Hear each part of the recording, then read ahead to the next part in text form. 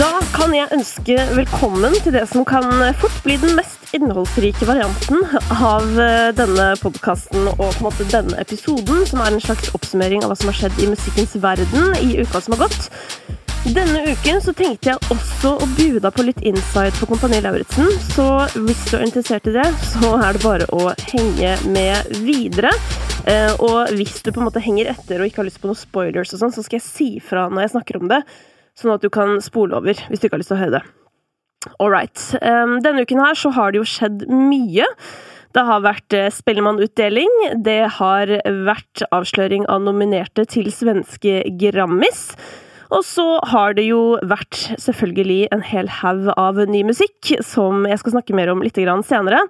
Men la meg begynne med noe som går på TV hver eneste fredag, til vår alles glede, føler jeg for tiden, fordi nå er det virkelig lite musikk å se på TV, selv om Eurovision nærmer seg, og det er jo en gledens ting. Jeg må bare få sagt at jeg vet at det gikk et eller annet Eurovision-program på TV i helgen om sangene fra de andre stedene og sånn. Det har jeg ikke sett på, fordi det er litt for lite underholdning for meg, rett og slett. Men jeg gleder meg til å se det i selve konkurransen, og da skal jeg definitivt ta for meg Eurovision, for som du vet, så er jeg veldig glad i både MGP og Eurovision, og alt som er av musikkonkurranser på TV. Jeg føler jo kanskje at det at jeg kommer fra musikkens verden i ganske sånn nørdete og ytterste forstand, så føler jeg meg på sett og vis litt sånn programforpliktet på en måte til å ikke backe musikkonkurranser. Men vi er jo hele mennesker, som dere vet, og jeg elsker det også, altså. Jeg synes det er helt nydelig.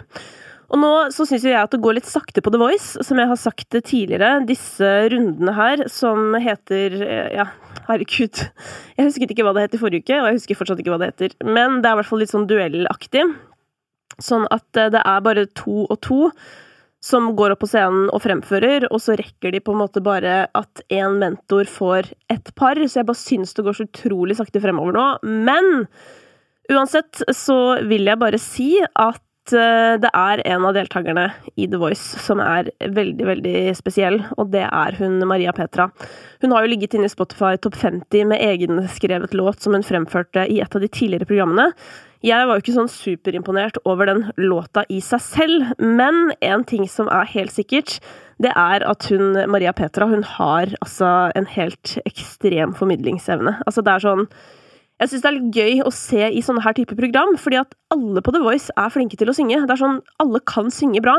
Så hva er det da som gjør at Maria Petra bare, altså, hun gjør at jeg må slutte å strikke, jeg må slutte å drikke, jeg må slutte å spise, altså jeg må bare se på når hun synger.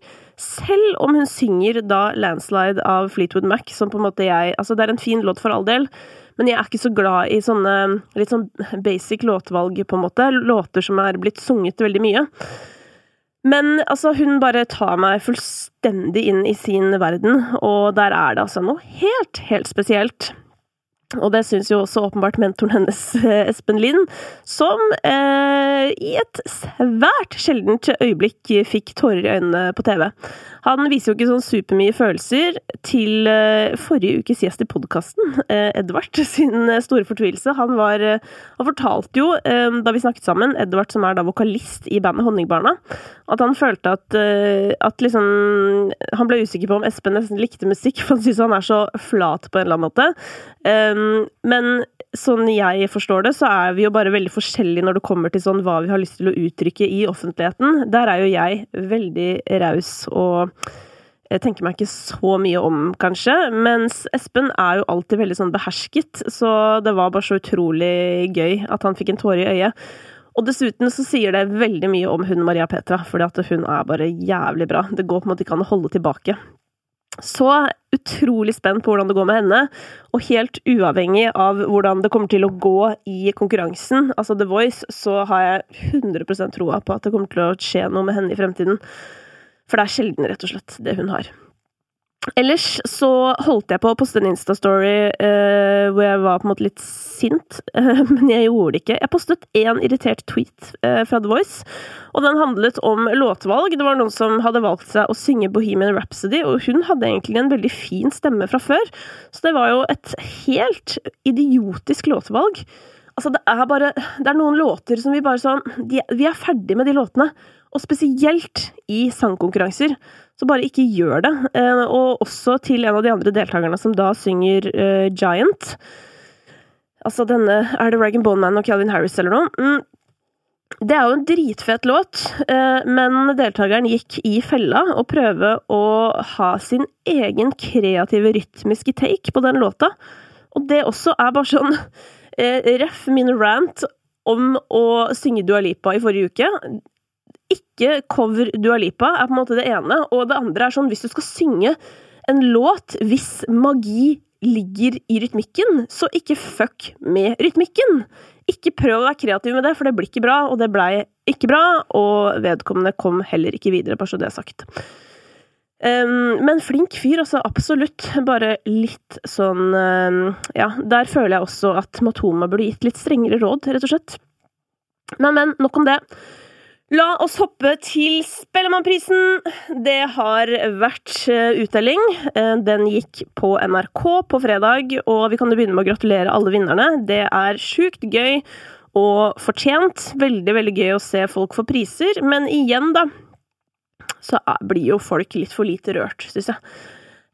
Nå skal det også sies at disse prisene deles ut under veldig spesielle omstendigheter, og det kan jo godt hende det ikke er noe viktig å vinne pris og sånn. Men jeg savner så sykt en sånn der ekte glede, og sånn, ja, sånn som, altså Annie ble jo dritglad da hun fikk prisen for Årets Pop, og det var så deilig å se. Jeg så også at Musti ble litt rørt, da hun fikk en videohilsen i forbindelse med at hun ble kåret til Årets Nykommer, og det var så fint, så det var absolutt noen øyeblikk. Men det er et eller annet, nei, jeg vet ikke, jeg bare føler at det må være så stort, og blir på en måte kåret til sånn best i sitt felt. Og det skal sies, jeg har på en måte tenkt på det i mange år, også når Spellemannprisen-utdelingen har vært såkalt vanlig, altså at man tar imot prisen foran et stort publikum. Samtidig, kanskje man bare blir veldig satt ut av det hele, og det har jeg for så vidt forståelse for da. Her sitter jeg og forventer sånn dritsmart takketale, men det kan man jo kanskje ikke forvente. Men det har vært noen gode takketaler opp igjennom. Det har virkelig det, altså. Ja, nei, altså, hvor skal man begynne? Det var gøy å få dele ut prisen til Tix. Det skjedde jo for noen uker siden i forbindelse med Haik-innspilling. Vi lager et program med Andreas, som han egentlig heter, som skal sendes i forkant av Eurovision faktisk, så det betyr at du kan glede deg til å se det om ikke så alt for lenge.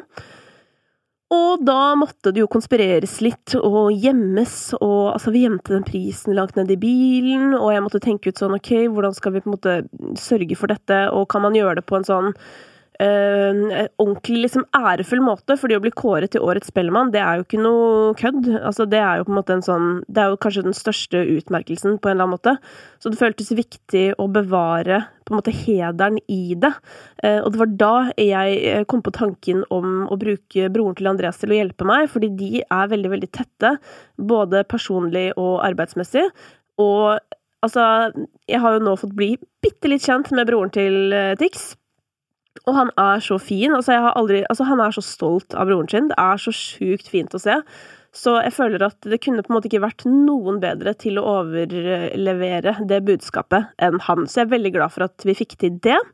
Ellers så er jeg veldig glad for å se at Cezinando stakk av med et par priser. Han vant prisen for Årets låtskriver og Årets tekstforfatter. Jeg synes jo det albumet det er nok mitt favorittalbum fra 2020. Det har betydd mye for meg rent personlig, i tillegg til at jeg mener at det er helt sinnssykt bra låter, og ikke minst bra tekster. Han er jo en multikunstner, for å si det dritmildt, og jeg er oppriktig trist over at jeg ikke har fått se mer til Cezinando i året som har gått. Det skyldes jo selvfølgelig The Rona, men han er jo sånn fyr som på en måte er veldig stille, sånn. Han er ikke sånn som meg, hvis du skjønner. Jeg føler at jeg bare roper noe ut hele tiden, og er på en måte mye der ute. Nå skal det jo sies at det jo noe som inspirerer meg, og som holder meg gående, så der vi jo alle forskjellige. Men han på en måte sånn som holder seg veldig for seg selv, da, med mindre han absolutt må noe annet. Så ja, når jeg fikk se han ta imot prisene, så tenkte jeg sånn, fader altså, at ikke vi har fått se mer av han det året her. Fordi der føler jeg vi virkelig har liksom, vi har tapt, vi har mistet noe viktig. Så jeg håper han får seg en skikkelig turnerunde med det albumet der, fordi der det altså mye bangers. Ellers så var jo sendingen tredelt. Og det skal jeg komme tilbake til hva jeg synes om det, men jeg synes det var en veldig nydelig start på del 2, for da var det en sånn lang hva heter det? Live-greie fra Skaugum, hvor det startet med solistkor, mener jeg, eller Nathanael, ja, nå husker jeg ikke rekkefølgen, men uansett så var det liksom solistkoret Nathanael og Daufødt, og det synes jeg var så kult, for det var litt sånn som jeg forbinder med Spellemann på en måte, det sånn det ikke P3 Gull på en måte, men det en prisutdeling for absolutt hele musikkbransjen, og jeg elsket hvordan det vekslet mellom de forskjellige uttrykkene, og det var jævlig fett levert av alle, så den elsket jeg. Det var også helt amazing å se, altså nå vi inne på liveopptredener da, så jeg digget å se Annie live, altså jeg kan ikke huske at jeg ever har sett hun live egentlig, og synes det var veldig, veldig kul opptreden. Hun sto foran en bil og sang American Cars, inne i noe som så ut som et diskotek jeg hadde lyst til å være på. Og så var det også en helt fantastisk liveopptreden fra Stig Brenner med Marcus og Martinus og Lars Iveli. Han startet også opptreden sin med å synge Fri, hvor han hang fra et tak i en kjole. Det var fint det også, men den låta de gjorde, altså Miserabel, det var helt sinnssykt fett. Altså, det var så 90s-aktig. De hadde sånne, du vet, sånne mikrofoner som herregud, nei, så dårlig på å forklare. Sånn hodebøyle, bøylemikrofon, og på en måte henvendt seg veldig mye til kamera, og Stig drev nesten og danset litt på en eller annen måte. Altså, jeg har spolt tilbake og sett det så mange ganger, for jeg bare synes det var så sinnssykt fett. Og det å få se Marcus og Martinus også i en sånn type setting, sånn sammen med de store gutta på en måte, altså Lars Iveli og Stig, dritfett. Elsket det, herregud. Nei, det var helt rått. I tillegg så har jeg lyst til å trekke frem Emma Steinbakken og Aslak fra Hellbillies, som gjorde Rådebank-slageren sammen. Det var så fint, og det var så kritisk at det var så sent i programmet. Altså da de på en måte ble vist på TV, så var klokka sånn 11:30 eller noe. Nå skal det jo sies at det kan godt hende veldig mange på en måte, eller at man tenker at ja, men dette kan man se i NRK TV senere, at det ikke så viktig når det Men til det vil jeg si at en av de få tingene som faktisk det føles vits å se på lineær TV, det jo prisutdelinger, fordi det blir avslørt på en måte på direkten.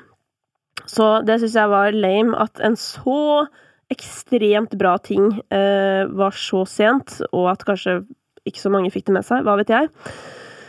Men, sånn livet. Jeg har også lyst til å bare si en ting om Sondre Lerche sin opptreden. Han spilte jo den King of Letting Go, og det gjorde meg så glad, for jeg vet ikke om du husker det, men hvis du ivrig lytter av min New Music Friday-pod, så vet du at det min favoritt Sondre Lerche-låt. Jeg synes den dritfett, ja.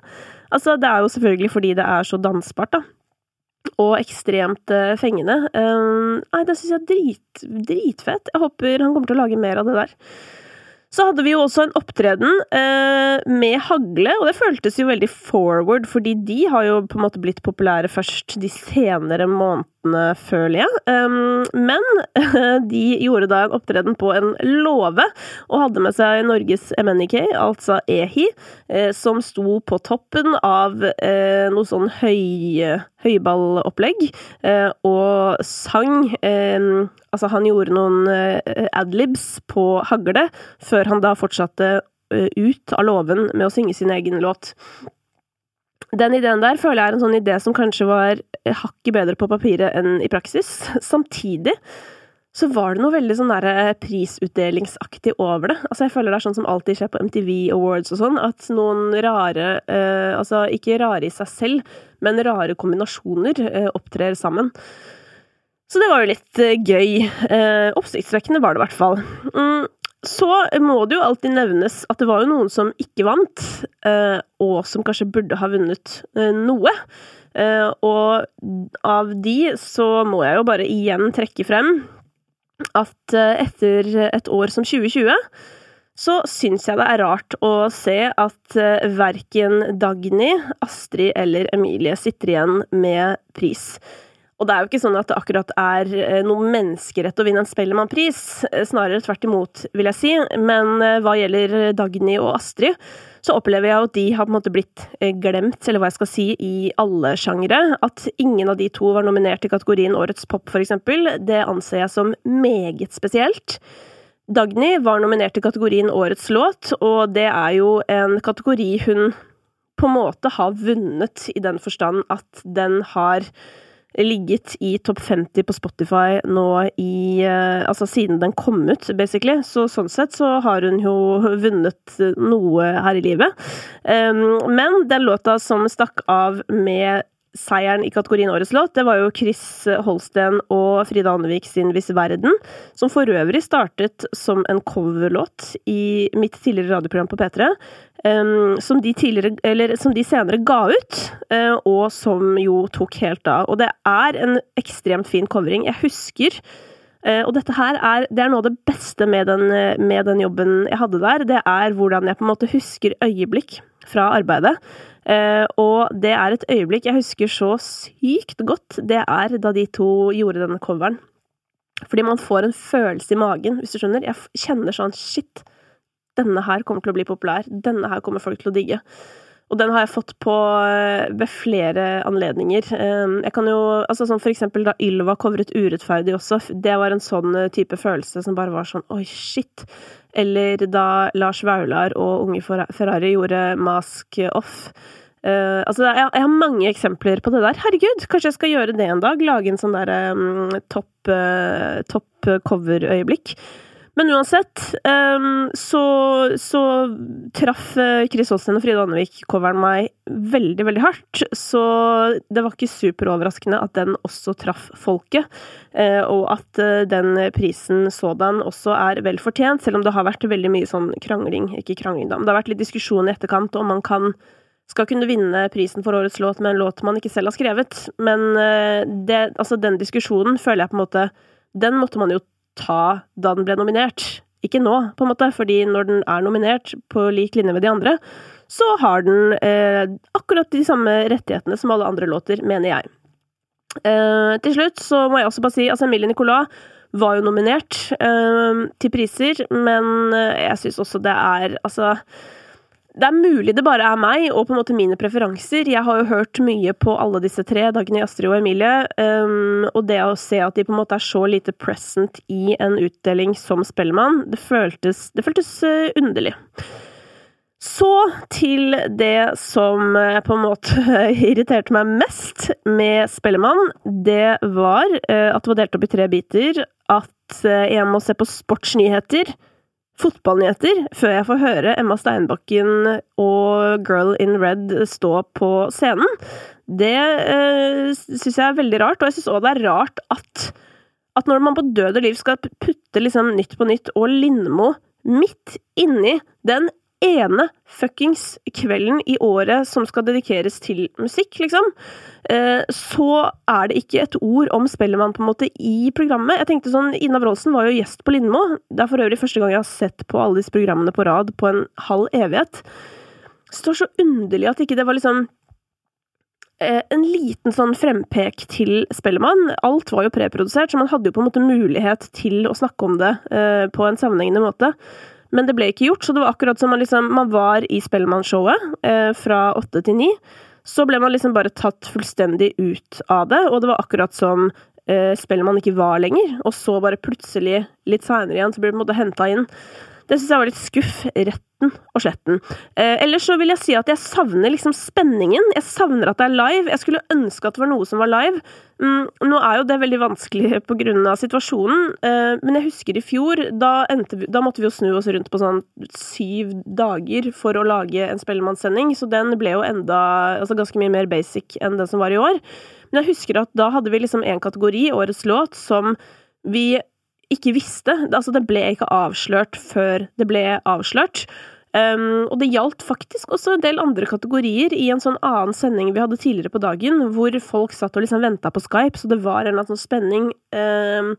Og det synes jeg det var noe fint med det, fordi at det på en måte litt, føler jeg, av stasen med prisutdelinger, at ikke alle liksom på en måte visste det fra før-aktig.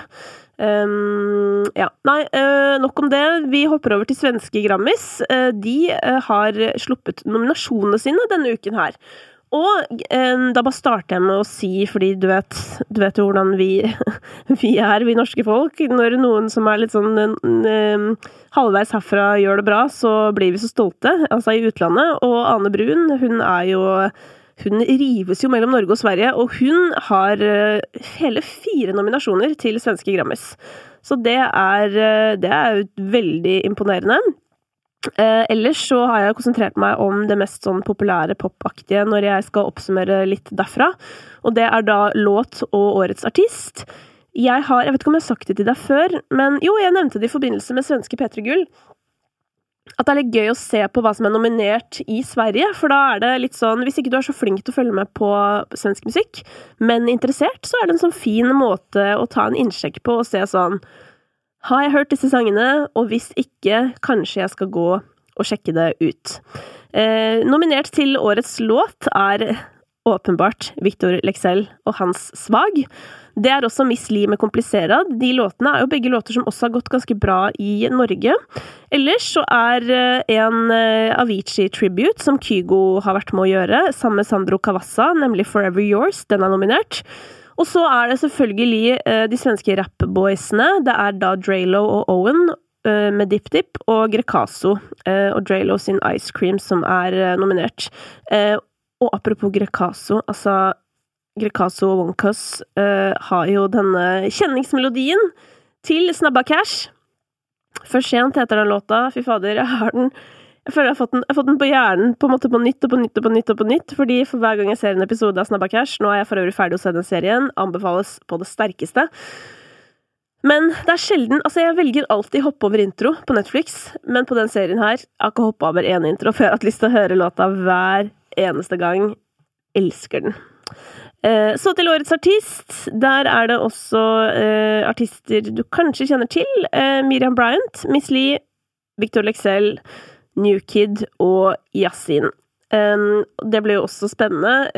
Det har jo, altså sistnevnte, Yasin, han sitter vel fortsatt inne for en viss kidnappingssak, som jeg ikke har tenkt å gå noe nærmere inn på, men P3 Krim i Sverige har laget en egen episode om denne dramatiske kidnappingssaken, hvor 2 av Sveriges største artister involvert, og det har også NRK oppdatert. Så det bare å indulge i det, hvis du gira. Straks tenkte jeg å ta for meg ukas nye musikk, men før det så tenkte jeg at jeg skulle bare... Jeg har jo ikke snakket noe om Kompani Lauritzen her, så jeg tenkte at jeg kunne gjøre det bitte litt, hvis du interessert, og hvis du ikke vil ha noen spoilers, så må du spole over. Kanskje sånn 3 minutter eller noe, eller 4 eller 5, jeg vet ikke.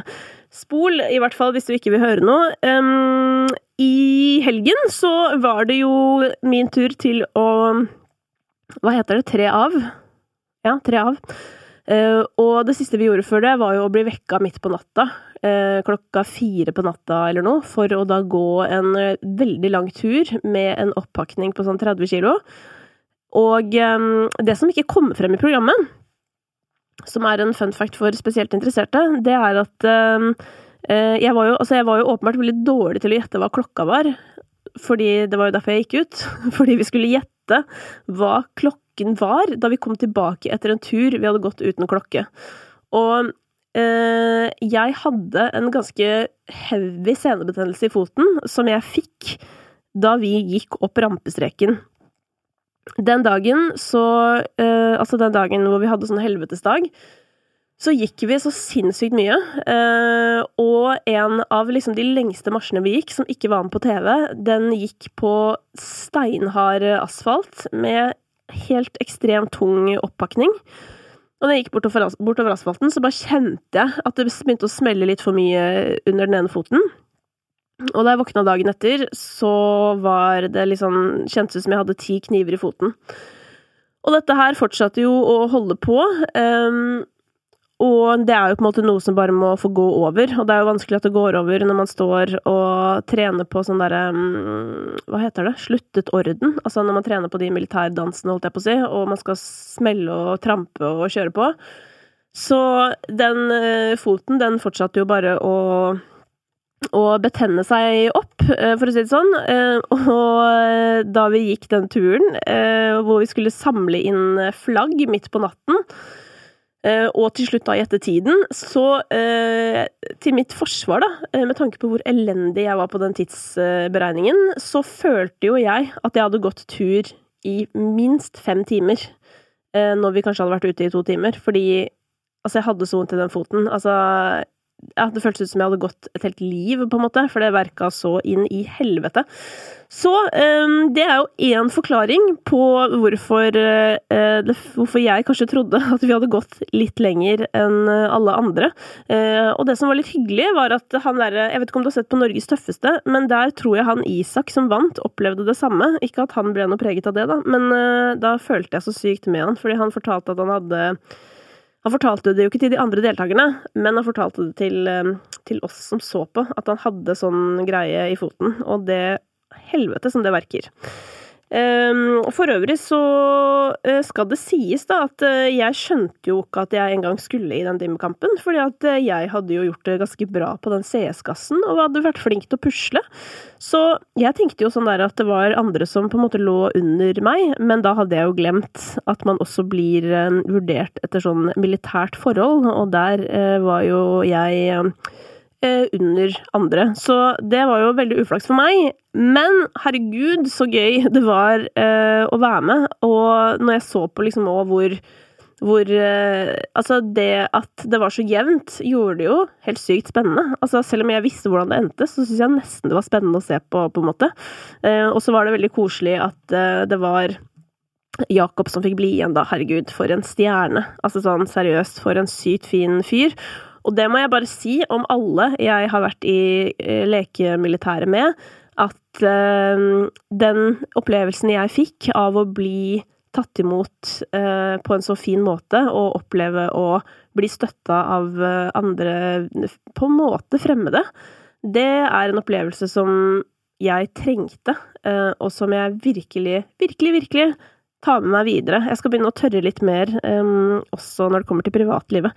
Jeg tør jo veldig mye her i jobben, føler jeg. Altså, sånn, da føler jeg meg nesten ustanselig, men jeg litt for redd for hvem jeg uten kompetansen min, på en måte. Og i en situasjon som dette, så handler det jo mer om å være bare seg, uten på en måte alle tingene du har i et arbeidsliv, da. Så det var en kjempefin erfaring, som jeg igjen supertakknemlig for. Herregud, å få betalt for å leke i skogen, på en måte. Det jo, ja, det sjukt. Det sjukt, og det privilegert, og jeg takker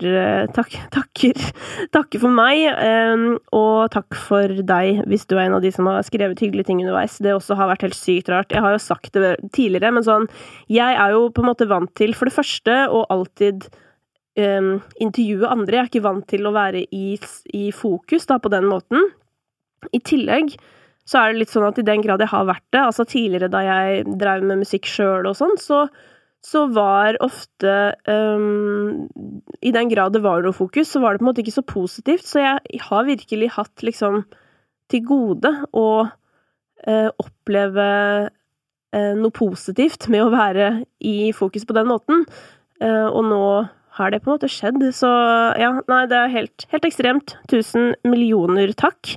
Og med det så setter vi en strek over kompaniet for min del, og hopper videre til det jeg pleier å gjemme meg bak, nemlig musikk. Neida.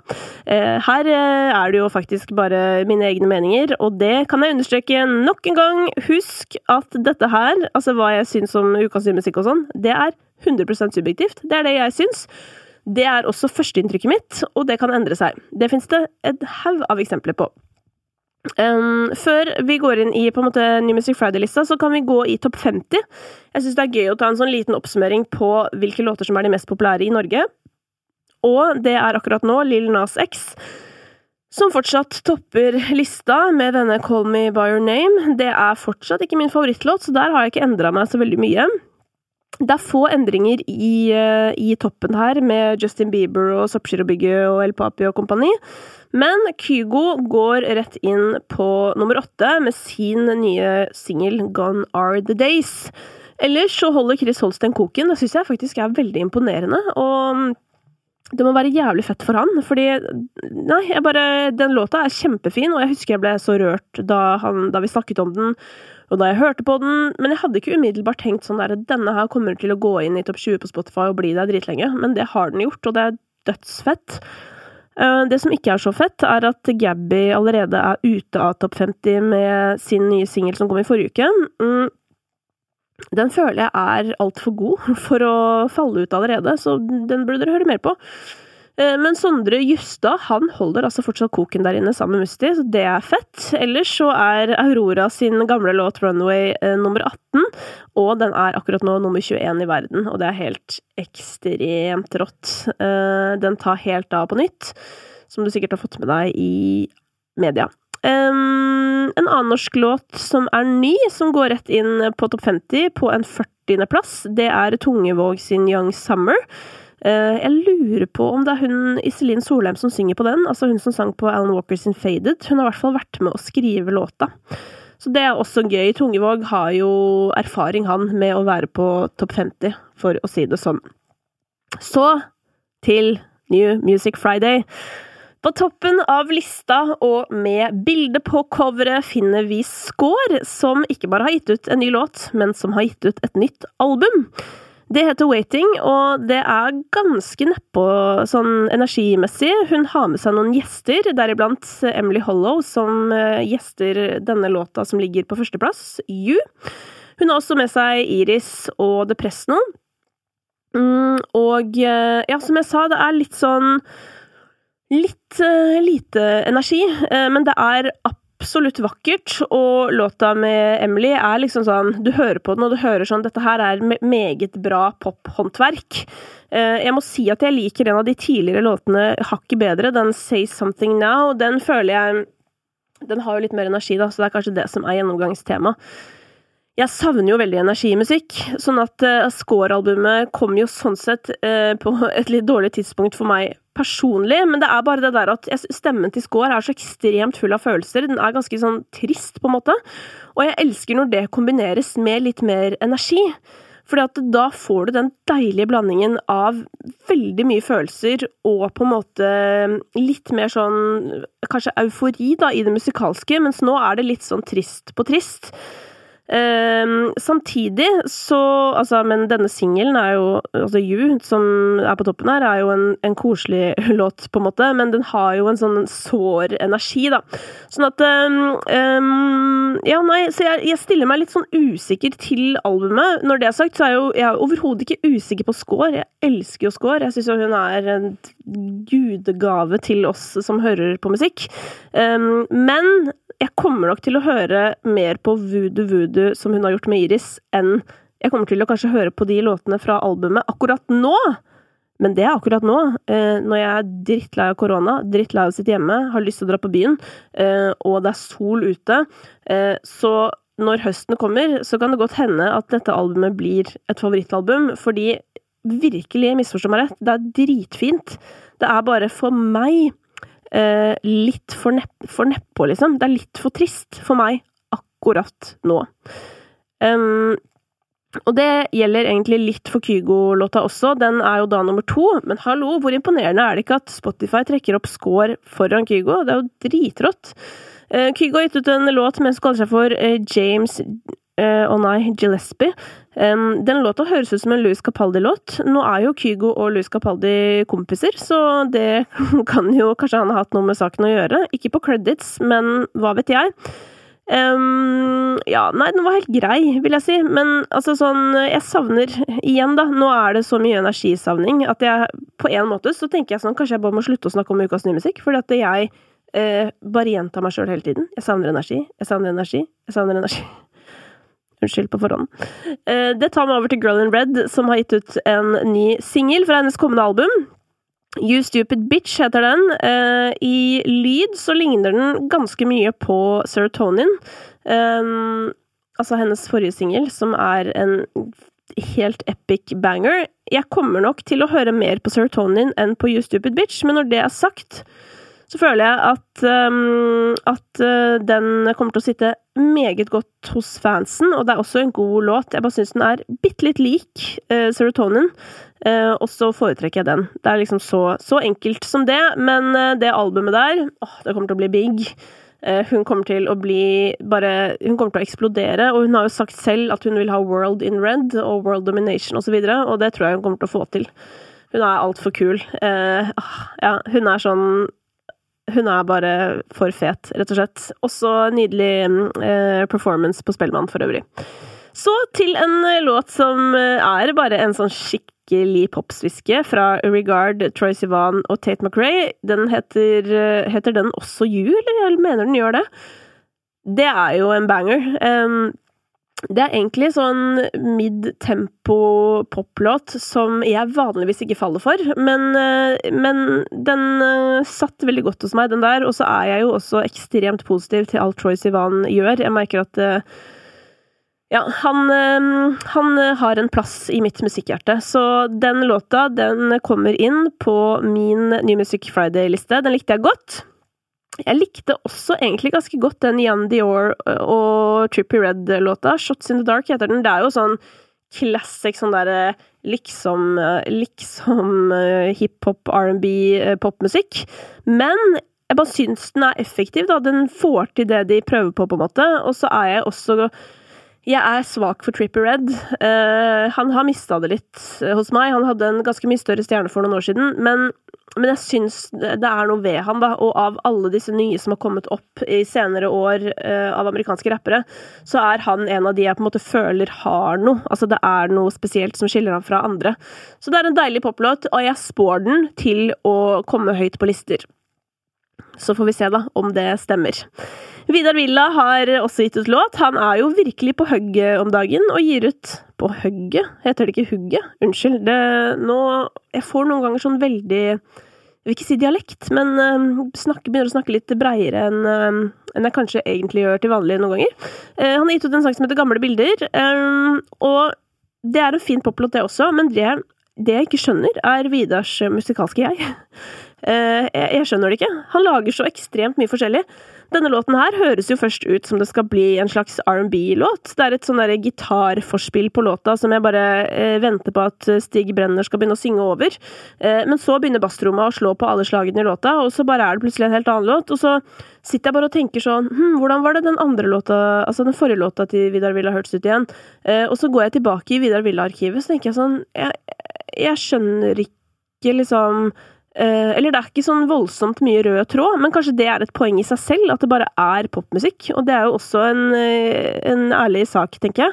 Men uansett, så synes jeg det jo altså det viser jo hvor versatile Vidar Villa Nå stoppet jeg, fordi jeg ble sånn, nei, jeg skal ikke bli sånn som bruker engelske ord, men jeg kommer ikke på det norske ordet. Versatile?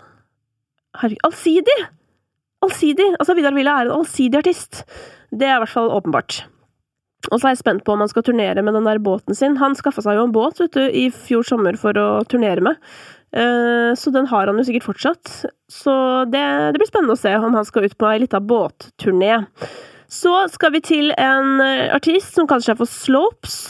Det Dag fra den norske duoen Skinny Days. Jeg skulle til å si produksjonsduoen, men de har jo også gitt ut låter under Skinny Days selv. I'm Sandra, and I'm just the professional your small business was looking for. But you didn't hire me, because you didn't use LinkedIn Jobs. LinkedIn has professionals you can't find anywhere else, including those who aren't actively looking for a new job, but might be open to the perfect role, like me. In a given month, over 70% of LinkedIn users don't visit other leading job sites. So if you're not looking on LinkedIn, you'll miss out on great candidates, like Sandra. Start hiring professionals like a professional. Post your free job on linkedin.com/people today. Hey, Dave. Yeah, Randy. Since we founded Bombas, we've always said our socks, underwear, and T-shirts are super soft. Any new ideas? Maybe sublimely soft. Or disgustingly cozy. Wait, what? I got it. Bombas. Absurdly comfortable essentials for yourself and for those facing homelessness. Because one purchased equals one donated. Wow, did we just write an ad? Yes. Bombas. Big comfort for everyone. Go to bombas.com/ACAST and use code ACAST for 20% off your first purchase. Han har holdt på med musikk I alle herrens år, og Skinny Days har jo en ganske imponerende produksjonsdiskografi som innebærer veldig mye låter på radio for mange kjente norske artister. Og dette da soloprosjektet til Dag. Jeg så at Emma Steinbakken postet sånn at hun var veldig stolt av hennes gode venn som hadde gitt ut musikk. Og jeg synes den låta var ganske fin. Artig nok, holdt jeg på å si. Hørtes litt ut som en Kygo-låt på en eller annen måte. Så, ja, nei, jeg synes det var et vellykket soloprosjekt som jeg spent på å Jeg spent på å høre mer av I fremtiden. Vi skal ta med noen flere norske utgivelser. Herregud, jeg har vært veldig nøye denne uka her, merker jeg. Dette jo langt som et vondt år. Jeg håper dere overlever. Igjen da, det jo bare kommet med tilbakemelding på hvis dette her blir for mye. Jeg har jo sagt flere ganger at jeg føler at denne podcasten så ekstremt smal. Så tikker det inn meldinger hver uke fra dere som sånn, jeg egentlig ikke interessert I musikk, men jeg synes dette gøy å høre på. Lover det at det ikke smalt. Jeg har valgt å stole på alle dere. Så hvis noen uenig, så det bare å sende melding. Når det sagt, så det ingen som synes dette boring, som hører på fortsatt. Så det jo for så vidt et poeng I seg selv. Men Musti slapp låt som heter Mimi, hvor hun sier Mama made it. Og det var jo morsomt at den kom samme dag som hun vant 2 Spellemannpriser, for det var jo perfekt timing. Jeg følte at det var litt sånn, det eneste som manglet var at det var en musikkvideo hvor hun holdt Spellemannprisene og viste til moren at hun hadde fått det til. Depresno har også gitt ut musikk, I tillegg til å da være med på albumet til Score. Han har gitt ut en låt som heter Tokyo, som litt sånn midtempo, leken låt, med litt sånn halvorganisk preg. Jeg har bestemt meg for hva jeg synes Depresno burde gjøre hvis jeg hadde fått velge. Og det jo sånn, som jeg sa da, etter de neste så satt jeg igjen med at jeg synes at han covret stjernene så fint. Og det var jo en litt sånn stor ballade med litt sånn kjølig elektronisk preg. Det likte jeg veldig godt. Jeg likte det godt, altså. Så, ja, mindre liksom, denne her sånn, altså det høres ikke ut som Sondre Lerche misforstår meg veldig rett, men det høres litt sånn mer I retning av det ut, og det synes jeg blir litt boring. Jeg har lyst til å høre Depresno på mer elektronisk musikk. Men igjen, det min mening. Så til Dårlig Vane, som har gitt ut en låt som heter Kommer ned. Det føler jeg Sushi og Kobe med Tenkefeil, møter Lars Vaular sin mer, fra Lahat, et album som kom ut for meget lenge siden. Uansett så poenget at begge de 2 låtene jeg refererer til låter jeg liker godt, som betyr at denne nye Dårlig Vane-låta det beste jeg har hørt fra Dårlig Vane, vil jeg si. Altså, de har sikkert gitt ut, det har gått en de har gitt ut låter som liksom, har en bedre tekst eller alt det her, men I forhold til at jeg blir truffet, så dette den Dårlig Vane-låta som har truffet meg best på veldig, veldig lenge, og som jeg hadde spilt ute på byen, hvis det hadde vært lov å dra på byen. Så kommer vi til et par ting som jeg må ta opp. Og nå må jeg faktisk finne frem mobilen min her, fordi at jeg stiller meg altså spørsmål om hvorfor Petter Katastrofe gidder. Ok. Halva priset, ikke sant? Det jo da det nye bandet til Petter Katastrofe. De for tiden på 3. plass på Spotify, sammen med Maria Mena, med en dritfin låt som heter Den fineste skjeven. Ikke sant? Så, denne uken, så gir da Katastrofe og Co. ut en låt som heter MDG, hvor de stiller spørsmålstegn ved politikken til MDG, og på en måte at ikke han vil at Lan Marie Berg skal fortelle han hva han skal gjøre, og så videre. Og da tenker jeg bare sånn, ok, det greit å være irritert på MDG og alt det der, for så vidt, men but why? Hvorfor gi ut en låt om at du synes det irriterende med bomring, når liksom hele Norge digger låta di? på en side så det jo sånn, ja, man skal jo stå inne for det man mener, men på grunn av at jeg reagerte på denne låta, som for øvrig bare en 1 minutts liksom, beskjed til MDG med what the fuck, så går jeg da inn på Instagrammen til Petter Katastrofe for å se liksom, om det ligger noen forklaring. Og det gjør det. Han skriver at han aldri har vært politisk engasjert, og fortsatt ikke det. Han en enkel østfolding som glad i biler, god grillmat og happy for å bo i et av verdens beste land, men han klør seg i huet av fremgangsmåten til MDG, uten at han har satt seg nevneverdig inn i ting. Han skriver også at han også opptatt av miljø, men at han opplever at det en ovenfra nedholdning, og et regime som skal prakkes på folk som han ikke helt forstår. Så da skrev han en liten vise. Og det jo for så vidt greit nok. Det jeg reagerer på jo nettopp det han skriver om at han ikke har satt seg nevneverdig inn i ting. Og da det på en måte litt sjukt å gå ut med den låta, syns jeg. For da det jo litt sånn, ja, men skal du ikke ta og sette deg litt inn i det da, før den låta kommer? Og her jo jeg opptatt av dialog, så hvis det skal være en del 2 av denne låta, holdt jeg på å si, eller denne historien, så hadde jo jeg kunnet ønske meg at for eksempel Petter Katastrofe og Lan Marie kunne sette seg ned sammen og talk it out, fordi at dersom det sånn at mennesker opplever at folk som jobber for et bedre miljø har en ovenifra nedholdning, så jo det også noe som definitivt må bli fiksa, tenker jeg. Vi kommer jo ikke noe vei med å holde på sånn med hverandre i det hele tatt. Men samtidig så det jo på en måte sånn at hvis man skal tro på vitenskapen, og det I hvert fall noe jeg velger å gjøre, så har vi et veldig, veldig stort problem når det kommer til miljø. Og da kan vi på en måte heller ikke, hva heter det? Da kan vi ikke liksom gjemme oss bak at vi syns at de som jobber for et bedre miljø har en ovenifra nedholdning. Da må vi på en måte sette oss ned og snakke om det, og sånn sett kanskje denne låta MDG kan være et utgangspunkt for en sånn samtale. Og Petter hadde jo vært en helt nydelig fyr å ta den samtalen med, fordi han helt fantastisk å snakke med. Altså, han en av mine favorittsamtalepartnere, for real.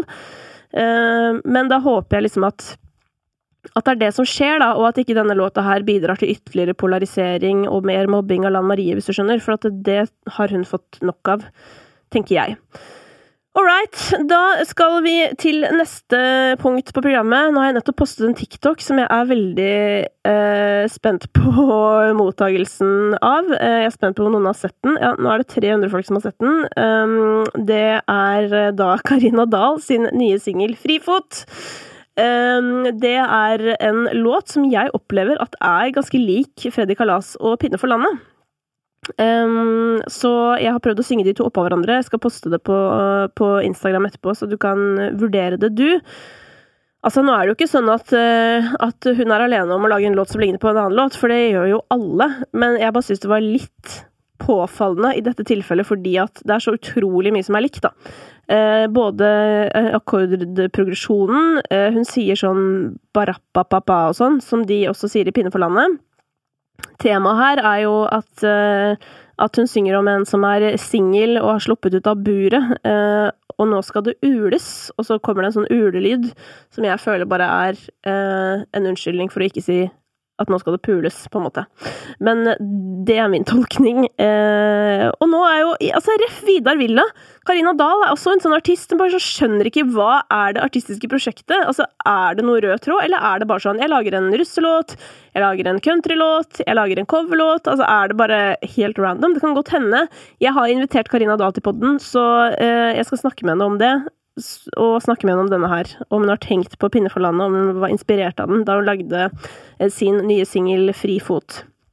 Jeg skal ta med en norsk artist til som jeg har vært spent på, som jeg har fulgt på Instagram en liten stund, men så har jeg liksom lurt på sånn, når kommer det nå? Da? En som heter Alva Ravn. Hun har gitt ut en låt som heter Fall, og det jo ikke en supertydelig låt, men det en vibe som jeg liker. Og det tenker jeg ofte at kan være en god start når man skal gi ut sine første låter, at man liksom gjør det tydelig hva slags type artist man på en eller annen måte. Og den typen jeg da oppfatter at Alva Ravn gjennom denne låta Fall, det underbygger bare mitt ønske om å fortsette å følge henne på Instagram og på Spotify, hvis du skjønner. Lurer på om hun også signert på samme sted som Amanda Delara, hvis jeg ikke tar helt feil nå. Og det jo også veldig spennende hvis den gjengen der driver og utvider seg, fordi Amanda Delara jo dritfet, og de har fått til masse kule ting med henne. Så gleder jeg meg. Da begynner vi å nærme oss slutten på denne eviglange oppsummeringen. Jeg skal innom Sverige en tur, og så skal jeg også fortelle deg 2 ting om morgendagens gjest i podcasten her.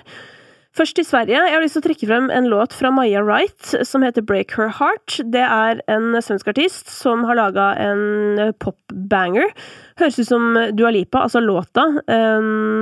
Veldig sånn type låt som Dua Lipa kunne gjort. Så hvis du elsker Dua Lipa, så burde du sjekke ut Maja Wright sin Break Her Heart. Ligner også på en Dua Lipa-låttittel, det der. Og lagre det i ditt Spotify-album. Altså spilleliste. Og så vil jeg også bare nevne at Benjamin Ingrosso, som jo er en veldig kjent svenske, han er jo en av de kjenteste i sitt hjemland, han har gitt ut album, En gang i tiden del 2, altså del 2 av del 1, holdt jeg på å si. Herregud, nå surrer jeg fælt, men ja, han ga først ut del 1 tidligere, og nå er del 2 ute. Og hvis du går inn i den svenske topp 50, så vil du se at alle låtene fra albumet liksom fyller listen på ulike plasser. Det er et par veldig fine låter der. Han har blant annet gitt ut den som heter Alt det vakre, som er en ballade. Det er jo den som også er plassert i den norske New Music Friday. Og jeg har jo ikke liksom følt så veldig mye med på han. Jeg vet at han er fra en sånn veldig kjent familie. Men han, det synes jeg er gøy da, fordi at det er veldig lett å tenke for en som meg, som ikke har vært så opptatt av han, at på en måte han er bare sånn kjendisfyr, som er kjent for å være kjent, hvis du skjønner, og på en måte ikke ta hans musikalske jeg så veldig seriøst, men det er det ingen grunn til å ikke gjøre, fordi at han jeg synes han gjør faktisk veldig fin figur, så det er veldig gøy, og hvis du liker jeg synes rett og slett du må bare sjekke ut den der Alt det vakre, og så var det en eller annen låt med noe røde hus, et eller annet røde hus som du også burde sjekke ut, som også var en veldig fin låt fra albumet. Ellers så er Young Thug og Gunna og Slime Language 2 ute. Dette er jo da et slags sånn samlealbum fra Young Stoner Life, som er et underlabel til et plateselskap som heter 300 Entertainment. Og det plateselskapet, det er plateselskapet til Anne of the North. Hun er i fet familie, holdt jeg på å si. Hun er på en måte, hun er på plateselskap med de feteste av de fete. Og hun er gjest i podcasten min i uka som kommer. Hun forteller om hvordan hun ble kjent med Tyler, the Creator, og i hvilken grad de har kontakt i dag. Hun forteller hvorfor hun føler at hun er litt sånn utenfor i det norske musikkmiljøet. Hun forteller også at hun ikke har noe sånn voldsomt mål om å bli en veldig stor artist, og har generelt mange interessante betraktninger om sin artistkarriere. Hun er jo en artist som på en måte altså da hun ga ut sin første låt, Sway, så bare, altså det skjedde på første låta. Den kom ut på SoundCloud, og det var bare, hun våkna dagen etter til flere tusen plays, og prosjektet tok av veldig, veldig fort. Så det er det var dritgøy å snakke med henne. Jeg synes også hun er bare en dritkul person, rett og slett. Det skal sies da, at jeg føler sånn, hver gang jeg har spilt inn en ny podcast-episode med noen, så sitter jeg sånn her, som føler at jeg må ringe Simon, min samboer, og si sånn, herregud, for en fet person. Og det er jo det som er det fine med å virkelig få tid til å sette seg ned og snakke med folk. Folk er så jævlig bra og fine folk. Og det er helt sikkert du også. Tusen takk for at du hørte på denne evig rekordlange praten. Har du tilbakemeldinger, ønsker, du vet, alt det der, send det til meg. Og så høres vi igjen super snart.